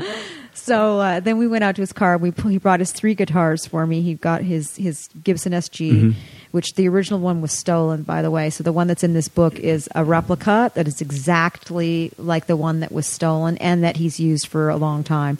And then he brought his 1963 Jose Ramirez guitar, which was one of his very first guitars his dad bought for him when he was 17, because his dad used to listen to a lot of flamenco music. And so Robbie loved flamenco. Yeah, and his dad influences all over the Doors stuff. Yeah, and now especially his Robbie Krieger's jazz kitchen, jam kitchen. It's all like this really avant-garde, very cool jazz. Anyway, his dad was doing a trip to Spain, and he's like, "Dad, bring me back a flamenco guitar." So that's the one he brought over, and the tuning knobs are wooden. Oh, wow! And then he brought his Starburst Gibson Les Paul that he's played for many, many years, and it only weighs 7 pounds. It's hollowed out. It's wow, cool. I mean, Robbie's he's a small guy. He's actually. A slight dude, yeah. Yeah, so he likes a light guitar, unlike Jeff Skunk Baxter's, whose guitar weighs 18 pounds. Well, that's because Jeff sits when he plays, so he doesn't have to stand around and hold it. Yeah. I've lived in Los Angeles for almost 20 years now, and my friend Jimmy and I, we go see tons of shows. There's only ever been one show that was sold out and we could not get into, and it was when the Doors were playing as the Doors of the 21st century. I think who was the lead vocalist from The Cult was with them, and we could not get in that show. We couldn't get a ticket prior. We couldn't get a ticket at the venue. Couldn't get a ticket from a scalper. I mean, people were like, no, we're seeing the Doors. It's not the Door, but we're seeing these guys play live, and we're not selling these tickets to anyone. I've never seen the Doors live either. I've seen Robbie perform, as the Jazz Kitchen. And then he and Scotty Medlock, they have a golfing tournament every year out in Moore Park? Moore Park. And it's a fundraiser for St. Jude's. And Robbie, they do these, he gets all these different singers to do Jim's parts and different guitarists. Nice. And it's great because you get to hear some cool Doors. Yeah, I'm glad that those guys still can make a living, go out and play, because it's sad when a singer dies so young, and then they're just like, well, now what do we do? So yeah, and then there was the whole lawsuit because Robbie and Ray wanted to go out and play, and then that's when they had to change it to the Doors of the 21st Century. because John didn't want any part of it, and now Ray is gone, so there's only 2 Doors standing. I know. Wonder if they're friendly, those 2 Doors.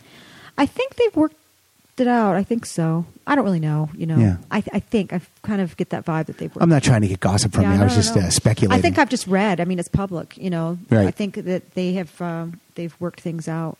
Well, here's a song that Robbie wrote. This is "Light My Fire." Let's hear this solo. People often think of the keyboard so much in this song, but then here we go.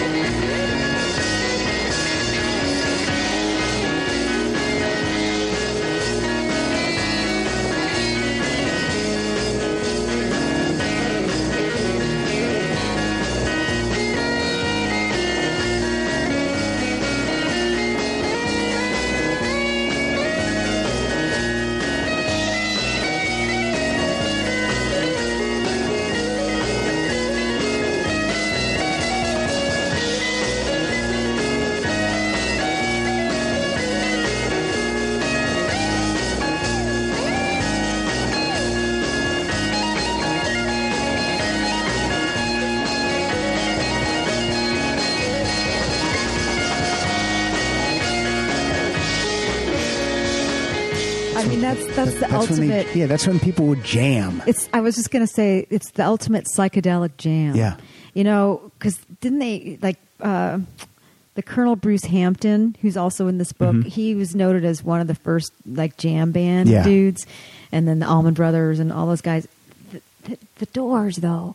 I mean, they were the ultimate psychedelic jam band. Before there was you called it jam band. They had to jam because they didn't know if Jim was going to show up or if he was going to fall off stage or if he's going to go backstage and not come back. Yeah. So they had to keep it going. They just kept going and going. Pamela DeBar, you mentioned earlier. Yes. She was here. She was on the show. She came up with a book called I'm With the Band. Yes. And I've read parts of it, and there's a part in there where she was hanging out with Jim, and they were supposed to be playing at the Viper Room or one of those clubs.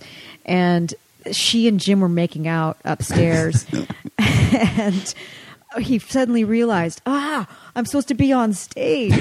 So he goes down, and there they are, waiting for Jim. Sure, they've been jamming for 2 hours. 20 minutes, or longer.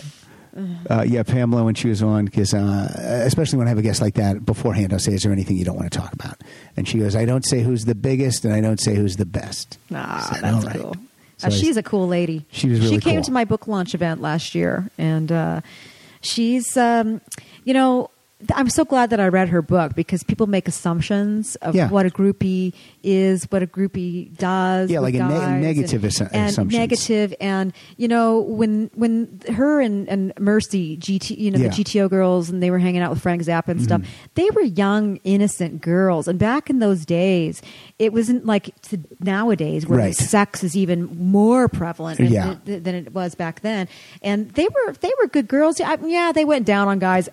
Look. It wasn't like they were having sex with all these guys. Right. Do I want my daughter to be a groupie? I do not. But when they explain it, it comes from a place of love rather than some place of some dirty thing. She shares her lots of her diary notes, absolutely. And you can just see the innocence written in there. And they were good girls. They were cool chicks, and if they weren't, I don't think Robert Plant would be still hanging out with Pamela. Right? No, not at all. They're still friends. So yeah.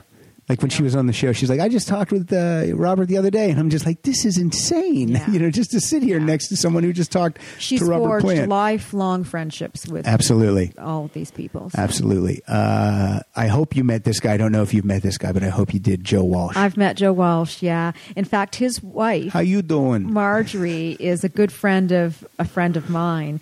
And so we tried to get the shoot together years ago. It didn't happen. Anyway, my boyfriend and I, every year, William Shatner has got his annual charity horse show every year, and he brings in these great artists. So, Sheryl Crow, I photographed her guitar at his thing, and Joe was performing one year, so we made it happen that year. Nice. And so Joe, I got to meet Joe at that because it was a really informal thing, and Bill walked him around and introduced him to people and stuff, and so I had photographed this one gold top that you're looking at, is 58 Les Paul.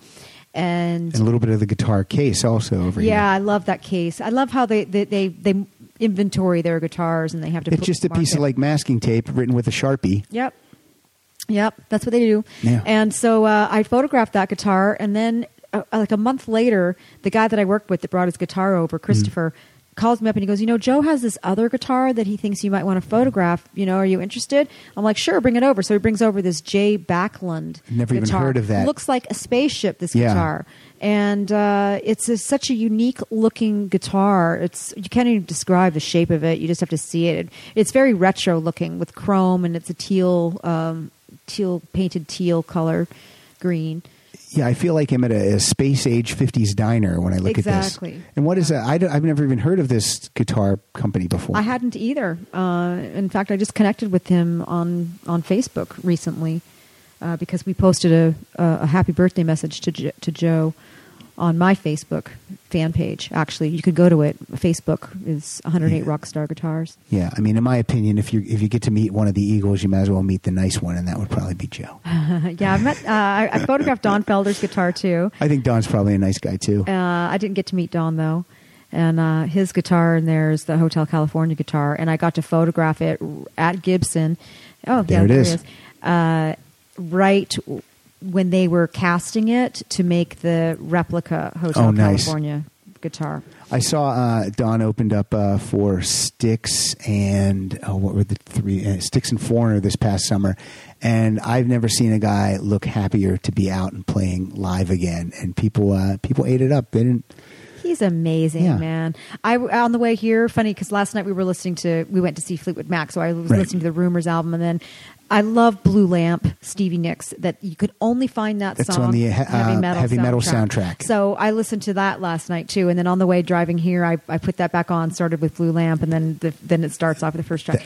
I don't own a lot of soundtracks, but I own heavy metal soundtrack, and I own the Fast Times at Ridgemont High soundtrack. Oh, well, you and my boyfriend would love each other. He loves Fast Times. Yeah, lots of great music on both those soundtracks.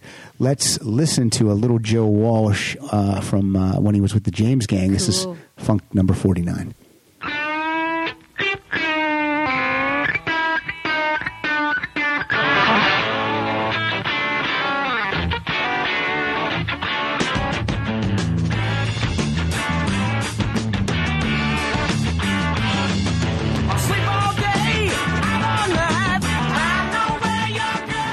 Lisa, I don't want to keep you here all day, but because I could just do this. I love talking about this I could stuff. do this all day. I had so much fun do you have an today. out, or can we keep going for a little Yeah, bit we can longer? keep going, sure. Okay, great. Has there ever been anyone that's Wait, who's this talking now? Who's this guy? I haven't heard this guy. Go ahead. What do you like that's seen your pictures and then they've like asked you for if like to buy be in your- some or oh. just to like Well, if you could no, come they back? haven't asked if they can. No, they haven't. I sent them all the deluxe edition of the book. Everyone who's in the book got it. Everyone who was in the book got a deluxe copy of the book, which is $540 retail value. Wow. It comes with a silk scarf and a They're gonna say it comes with a collector's guitar. box. Yeah. It comes with a guitar. Collector's box, and it's signed and numbered, and they all got that, and they all got prints. So every image that's in the book, a museum quality print was made, and I sent those to all the artists. So Oh, okay. they got everything. They didn't need to buy anything. Okay. This the soft cover version goes for what? The soft cover is $54 $54. on retail. So if you go to Barnes and Noble, you're going to pay $54, or you can go to Amazon. It's $36. Yeah. Let me tell you It's something. a deal. I'm going to tell you something right now, guys. You know how everyone says, my husband's really hard to buy for, or my dad, I don't know what to get my dad. $36, if your dad's a rock and roll fan, you're going to make his Christmas. So go to Amazon. I don't care where you go to buy it, but go buy this. They will love it. They will absolutely love it. If your dad's a classic rock fan or just a music fan, here's the gift. We're giving you a gift today by telling you to go buy this. And it's a nice size book too. It's a not great like- size book. Yeah, the soft cover is a 9 by 10, so it's almost a Yeah. square. The hardcover is big, and it's still available on my website. You can Okay, buy cool. it, and you can find it on Amazon too. It's almost sold out. It's Wow. $108, and you can find it's a little less on Amazon as well. And it's 9 pounds, and it's a red leatherette, and it's heavy. It's and beautiful. big. I mean, it's a this beautiful one is book. manageable. You know, Yeah. it's affordable. It's manageable. You can put it in a bag and go on a trip with it. You know, the hardcover, that one's going to sit on your coffee table. Well, today when I got in the car and I was like, "Oh, it's raining," I put mine in a plastic bag, wrapped it all up. I like because it's a 108 Rockstar guitar, so the hardback is $108. Yeah. The soft cover is half of that, $54. And the deluxe edition is $540. So it's always a 9 because 108 totals 9. Exactly. Yeah. And then and before we started recording, I called it a paperback, and Lisa slapped me in the mouth. She goes, "We call this a soft cover." Well, that's my publicist, Cheryl Northrup. She insists And that we makes call sense. it soft cover. A paperback's like a novel that you're reading at the beach. Yeah. This is not that. You don't want to take this It's to the still beach. very deluxe. It's a soft cover book. definitely is. We kept the stock of the paper is very thick and heavy. It's a 6-color process, which means there's an extra layer of black, so the blacks are really rich. And then there's 2 tip varnishes, so every image has a tip varnish Yeah. on it, and it just jumps off the page. So. Yeah, it's like, I don't know, like the actual picture, and then the stuff that surrounds it is like here. Like the picture of this guitar is, what do you call this compared to this part of the paper? Okay, so you've got the image area. The image area. that has the tip varnish, so that's why it's glossy. It's like image. little glossy. And then the edge around it is also black Like a paper. matte- more of a It's matte. a matte. Yeah, it's a matte black versus a shiny glossy matte that the image is. And we're looking at Mick Jones from Foreigner's guitar. Foreigner, for me, they have some of the most recognizable guitar licks. Like every single one of their singles has like just a stellar. Like I don't even know how you could come up with that many licks that then were in hit songs. Mick Jones did it. Mm-hmm. So let's hear a little bit of. I got the. I'm reading it and I can't for some reason talk right now. The solo from Dirty White Boy queued up. Let's listen to that.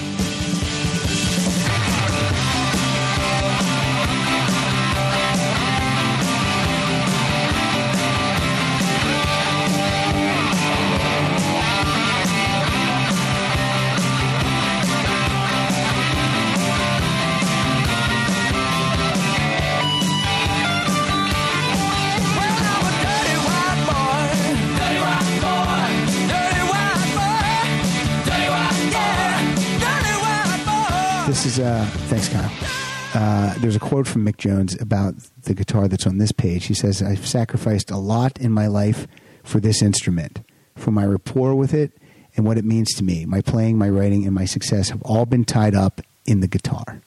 Yeah, and I find that a really humble statement, too. You know, it's not about him. Yeah. It's about the relationship that he has invested in his guitar. And that is true of any guitar great. The amount of time they have invested, that's why they're so great. Yeah. Some of them may be naturals. Even the naturals, they practice every day. Yeah. You know, even the greatest guitars in the world, they practice every day. Yeah, it's you have to be good. We talked about Joe Walsh earlier. I saw him in an interview recently, and he goes, "Oh, I still don't think I'm any good." He goes, "You got to practice to get good, and I still don't think I'm good." I'm on a page now. One of my favorite bands of all time is from Great Britain. It's a hard rock combo, UFO. Mm-hmm. This is a Michael Schenker guitar. It's a Flying V. But this is like this. I've never seen this guitar. This is he calls this his kaleidoscope guitar, and it was inspired by a buddy of his couch that had this crazy pattern on it, and so he had Dean Guitars make this guitar for him. He calls it the kaleidoscope, and in the neck, there's what looks like a bullet hole that may have gone through glass. Yes. It's all shattered, and he calls that the eyepiece to the kaleidoscope. So the guitar looks like a shattered shards of color. It's very interesting. Oh, there it is. And there's another. The next page has an up close of that from the neck. And then this is the black and white. That's his famous black and he always has the famous black and white V. This time around, it's a Dean guitar, and he doesn't cut off the strings at the top. You can see. No, so they always got these just wires out there. Did you meet Michael? I sure did. Yeah. This was on the trip when I went to photograph Jimmy Page. Since I was going to shoot Jimmy Page's guitar, you're like, let's see who else we can pick up along the way. And I had the meeting with Clapton's office. We went to Brighton and met up with Michael and photographed this guitar, these three guitars of his, where he was recording at the time. Yeah, Michael played in the Scorpions. He played with the Michael Schenker group, and of course UFO. Yeah. I met him as a fan and an autograph seeker, and he was not very cordial to me. Oh, really? Oh, yeah. He was really nice to me. Well, I would hope he would be. Yeah, he was nice. But still love his playing, and let's hear his solo from Lights Out.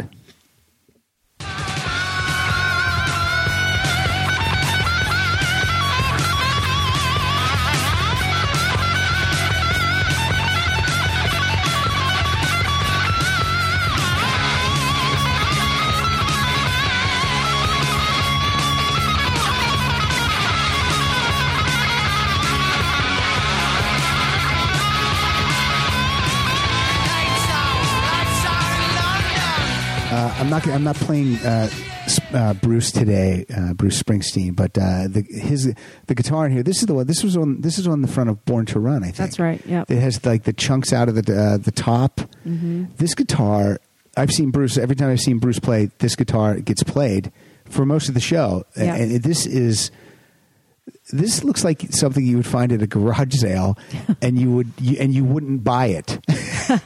I mean, the back is so beat up. Well, and also when you look at the back, you see the plate on the back, the serial number plate.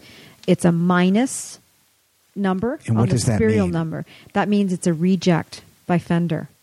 That's hysterical. It's a Fender reject, and he held I guess played it when he was at a Fender factory, and he loved it. This is his guitar. And that became his main squeeze.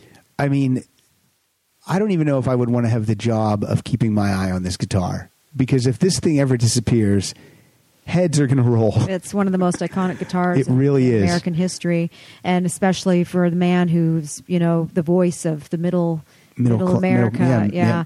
So, I mean, I was so lucky to get to photograph this guitar because he was on tour already. Mm-hmm. However, it had been in the Constitution Hall in Philadelphia for an exhibit Wow. during that tour, and it was the last day. In fact, the day before was the last day of the exhibit. So I arrived the day they were doing teardown, and it was still on the wall in the protective case, and they left it there until I got there, and then they took it down, and I got to photograph it. Wow, that's amazing. Yeah, and often people ask me, what's the first guitar and what's the last guitar you shot for the book? The first was Les Paul, and the last one was this one here, Bruce Springsteen. Bruce Springsteen. And speaking of Les Paul, he does the foreword for this book. He wrote the foreword for the book, yeah, because he was the first guitar. Les got the idea from the very beginning. When I first showed up at the Iridium Room and asked if I could photograph his guitar, I'd had these images that I'd taken of Hank's guitars, the first ones I photographed in black and white and hand-colored them. I showed those to them. And he used to say when I'd come in, he goes, "Oh, there's that girl who does that guitar art." And so 12 years later into the project, I sat with him and I flipped through all these images. Here's Zach Wild's Les Paul. Here's Slash's Les Paul. Here's all these Les Pauls. I go, I need someone to write the foreword for the book, and you're their hero. What do you think, Les? And he's like, well, I see what you're saying. He goes, why don't you call Michael, my manager, and ask him if he can set that up. And I said, I'm going to call him tomorrow because I don't want you to forget. To forget, right. And he said, I won't forget. That's great. Yeah, you have a guitar book and you have Les Paul do the foreword. You don't get any better than that. I was so pleased and humbled by his support. That's pretty great. And then he just turned to Steve Miller, and that's his godson.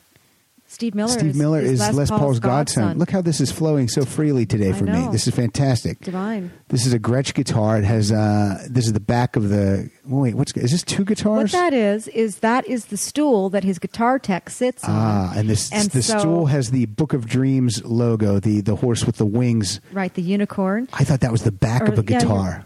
I'm glad you're telling me this. Yeah, and so that is affixed to the stool. And then I just love that so much. And I was photographing his Gretsch, and I thought, I'm just going to put the headstock on the stool. And so we got the headstock with the horse. That is very cool. And these are some neat guitars here. Like this one has, what is this? This has like a... That's a sitar guitar. It's half sitar, half guitar. That's right. All together. Yeah. Yeah, and I've never seen it's called a anything like that choral before. sitar, and apparently he found that in like the junk bin in some guitar store. It was like on sale, $400 or something like that, and that's the one he plays, Wild Mountain Honey. Yep. If I went to the junk bin, I'd find junk. He finds this beautiful guitar. Yeah, it's beautiful. Let's hear a little bit of some Steve Miller. This is the solo from Jungle Love.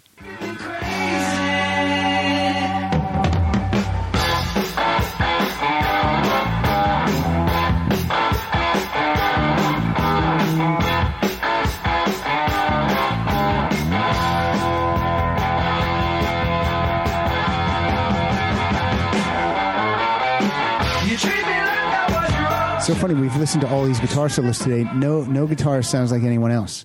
Everyone has their own tone and their own sound. They pick up not the same instrument, but basically the same thing. Mm-hmm. Block of wood, 6 strings, plug it in. Everyone gets a different sound out of it. That's personality, the brilliance of this whole thing. Exactly. Your personality, it just comes through the instrument. Well, and same with looking at them, too.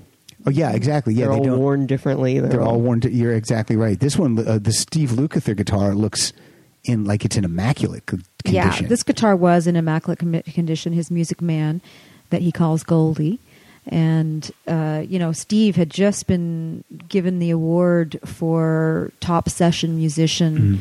I forget who had put that contest together or whatever, whose list it was. Anyway, it's a real honor for Steve because he's played with everybody. Yep. And he's just a phenomenal He's amazing. guitarist and just the nicest guy ever. I went over to his house to photograph his guitars, and it was family day. He kept getting children dropped off from different wives and kids, and he was babysitting that day his children, and his son happened to walk in, the eldest, who was 18 at the time, and he's like, what's going on, because all the lights were up, and he's like, oh, this is Lisa, she's photographing a guitar for a book. And he had a friend with him, and the friend goes, oh, I see it's called 108 Rockstar Guitars. I go, yeah. He goes, you want to make it 109? I go, why? Who you got? He goes, my dad. I'm like, who's your dad? Peter Frampton. Okay. So I happen to have this little promo piece, a little booklet, and I whipped that out of my bag, and I'm like, here, give this to your dad. Here's one of the first guitars I photographed, and here's Peter Frampton's. That's amazing. Triple pickup guitar.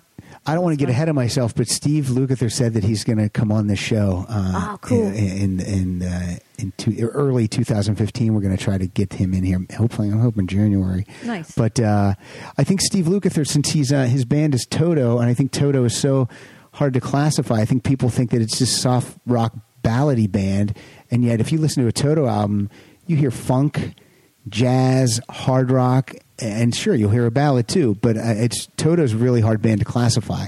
So I think for that reason, maybe sometimes the public, not people in guitar knowledge, they know Steve Lukather is phenomenal, but I think some people Toto might get a weird thing. That's the problem with general public in a way, because if you're not a real super into guitar aficionado type of guy, you may not recognize him because you're he's got so many different flavors, like you said, that when the general public can't pigeonhole, then they kind of escapes the brain.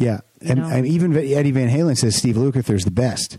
So that's high praise. And all that being said, I'm now going to play the solo from Rosanna, but it's a phenomenal solo. So let's hear it.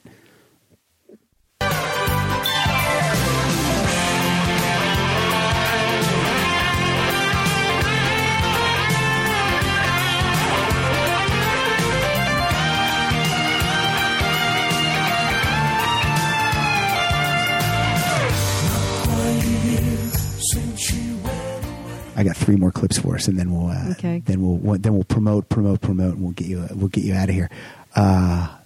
You're having fun though. Yeah. This is this guy. This is the guitarist for me that has the most unique sound, maybe of almost anyone I ever listened to, and it's Brian May from Queen.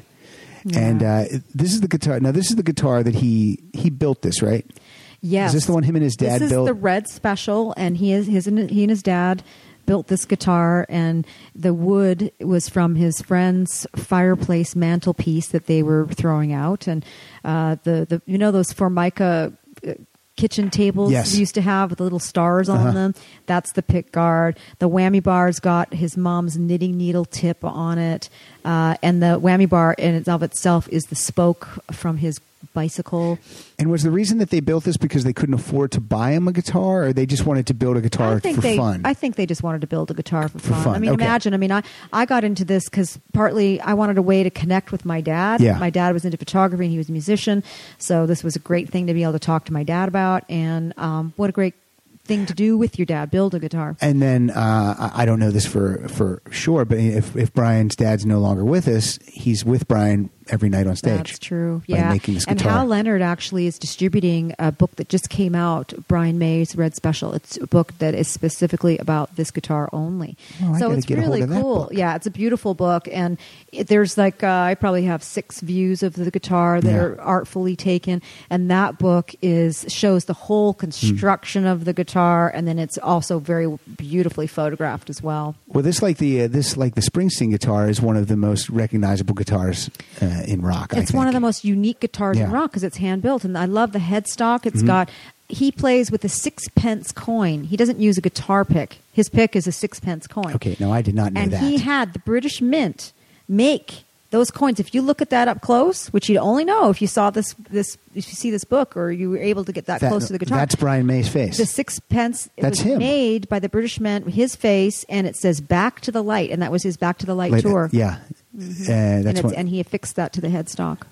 Well, now you really have to be someone of note to get someone to make a coin. No kidding. Yeah. With your face on it. That is crazy. Wow. Now, see, I looked through this book before, obviously, Lisa, before you got here, I did my research. But I did not notice that. So much. That's why you can flip through the book a zillion And see times. something new every time. And that's why the book is not got so much text. There's text in it. Yeah. There's enough, just a little. I didn't want to overwhelm people with text. It's about the imagery and wanting to just fall into the images Right. and look at the images and let the images speak for themselves. Yeah, like if you want to know the minutia of this entire guitar, then you'll buy that Brian May book. But Yeah. this gives you so many views of it, and like you said, just enough text to get you excited about it. And this is so cool. Let's here's a solo. This is from the album Jazz. This is the solo from If You Can't Beat Them.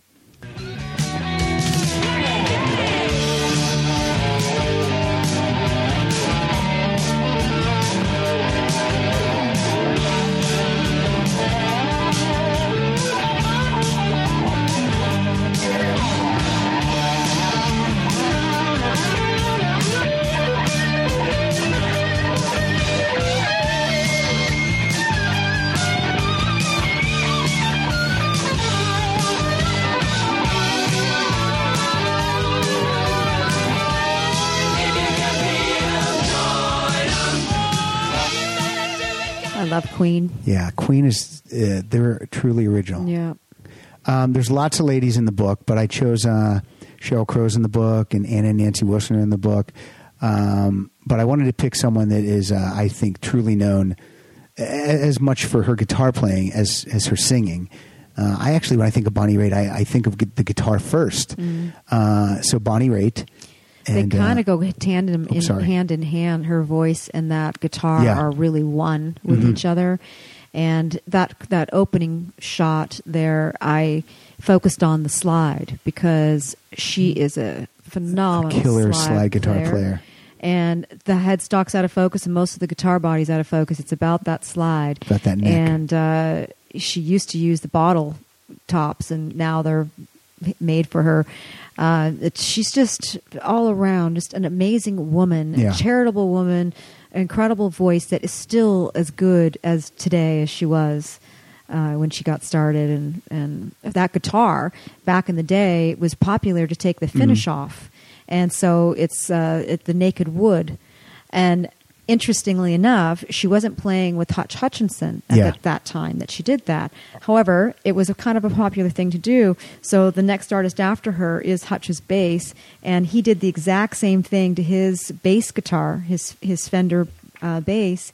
So it's also got the finish taken off. So they have a matching set of bass and guitar. And what's the reason that they take the finish off? I think the sound. The sound. You know, when they take the finish off, it does affect the sound of the guitar. Probably, is it a warmer tone? And that was the look back then. Yeah, Bonnie Raitt, to me, she's someone that can hang with the boys. Yeah.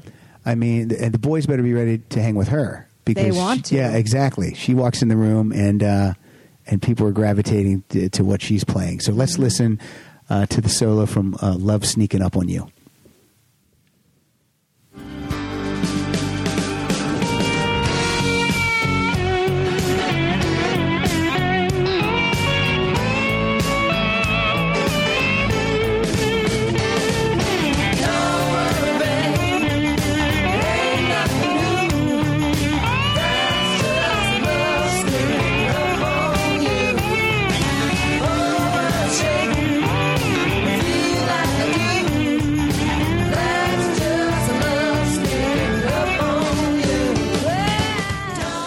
Lisa, where else are you on social media? Do you have a Facebook page? Facebook page is 108 Rockstar Guitars. Okay. Twitter is 108RS Guitars. Okay. Instagram is also 108RS Guitars, I believe. So yeah, it's Instagram, Twitter, and Facebook. Just for the most Google part. 108 and Guitars and all that stuff. Page. I'm sure all that stuff will it all come comes up. Do you ever do any showings of your work? Do you ever? Mr. Music Head Gallery last year in October, we had a big exhibit there, and that's the first one so far. I've been promoting the book a lot, so the imagery and the fine art follows that, and it's a lot of work to put all that stuff together. So in the next couple of years, we'll have more exhibits going on. Cool. And a sequel to this book. Volume 2 is already underway. Okay. And then, of course, this took 17 years to put together. So through that course of time, I was photographing other genres as well, country, blues, and jazz. And those will be incorporated in the next book? I'm not sure yet. I might decide to incorporate and do all genres in the next book, because I have a lot of other ideas of what to do for books too. Yeah. So it's just, it'll all evolve in the next year or so, how the next one's going to. Any, I know you're still promoting this book and this book's out there. Do you have do you have an idea when you think you want that to come out? I'm going to guess probably, I'm going to say 3 years. 3 years? Cool. Yeah, 3 years. Because once you do all the shooting, like I have about 50 or more shoots of just rock artists now. And it's a lot of work to do the shoot and then the editing and then the writing. So what I did with this book is it took me a year just to edit and definitely. write. So once I have all of the images in, or most of them, then that process will start. And I love that process because I kind of just go into my cave. That's what I did for a year. I didn't see that many people. I didn't go out. I just hunkered down and I worked really long hours and loved it. Well, it shows. It definitely shows you put the time in with this.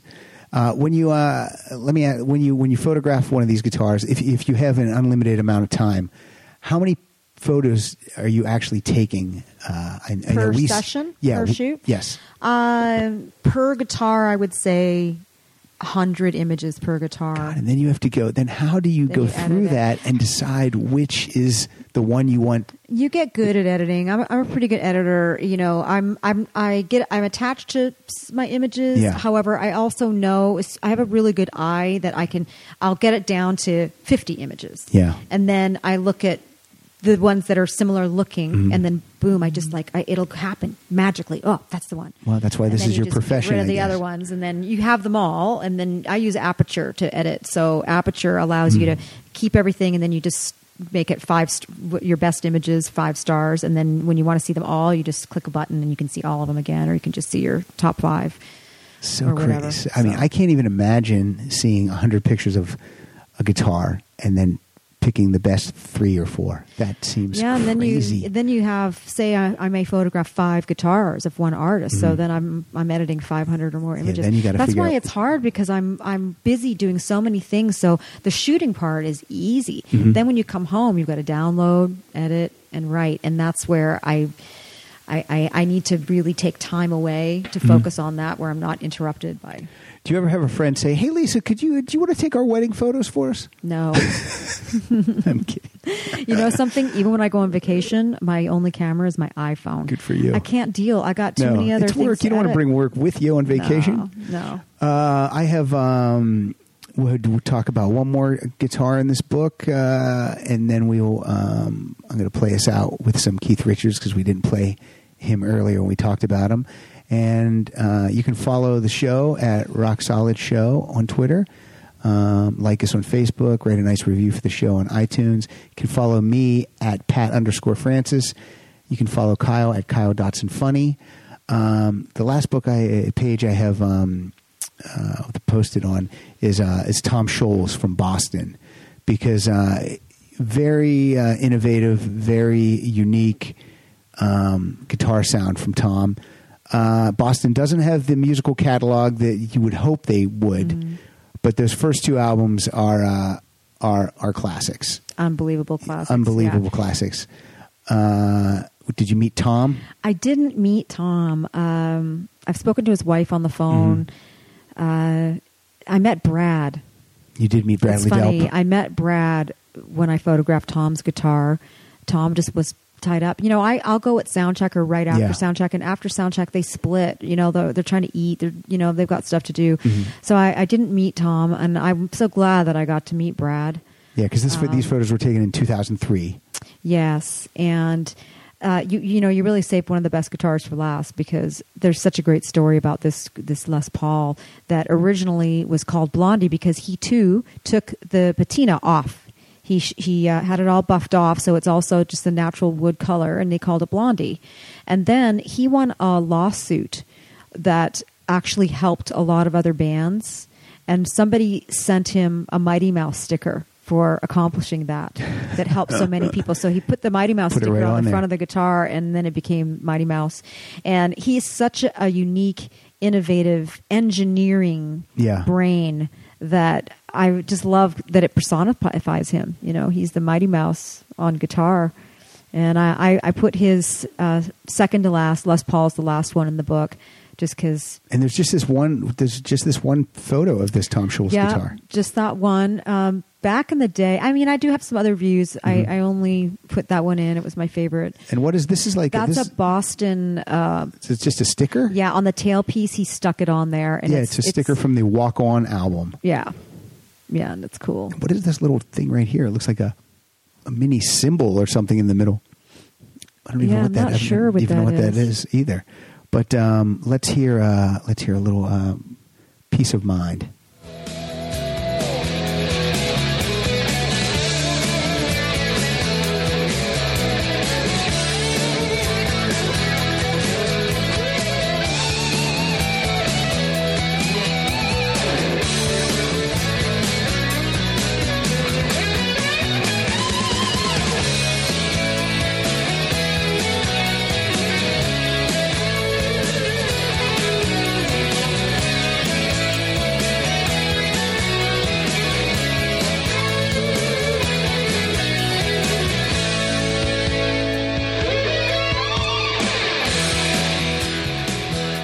Okay, so everybody, this is 108 Rockstar Guitars.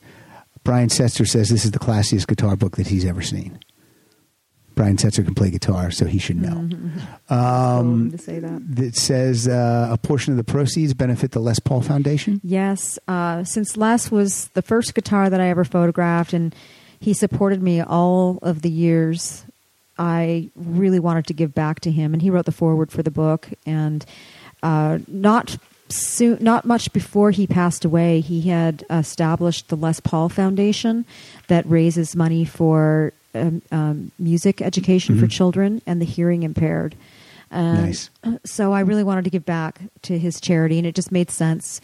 He played a major role in the invention of the electric guitar, and he was a supporter of mine, and I love to say he was my friend for those years.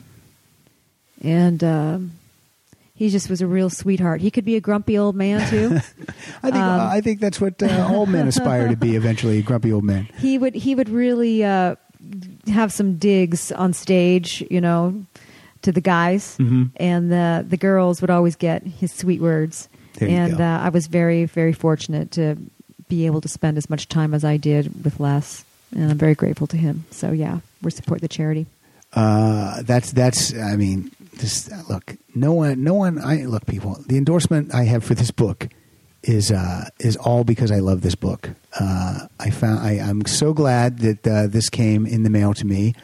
I'm so glad I found this book. Just as a music fan, again, I don't play any instruments. I just love music. I love every single page of this book is a work of art. It's just incredible. I'm looking. I opened it up. There's Zakk Wylde's guitar. It's got beer bottle caps. Yeah, that's the Rebel all over it. It's just you're never going to see these guitars like you're going to see them in this book, unless you actually are holding it in your hand.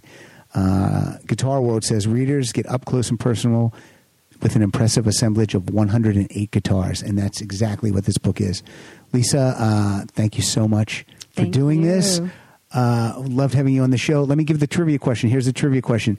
It's not a hard question, but remember, it's a numbers game. I'm going to take everyone who answers this question correctly, put them in a hat, and draw out two winners. Are they going to tweet this question, the answer to you, or how they can send me the answer via my email, which is pat@popculturebeast.com. The question is, B.B. King's guitar is famously referred to by what woman's name?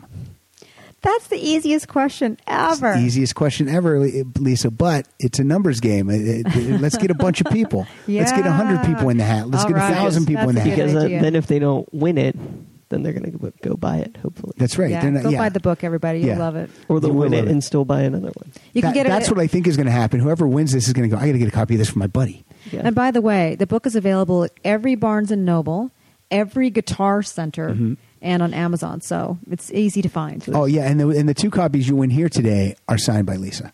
Yeah.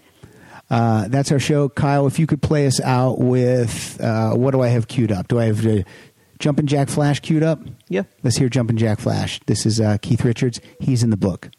Right on. Thanks, Pat. Thank you, Lisa. Watch it.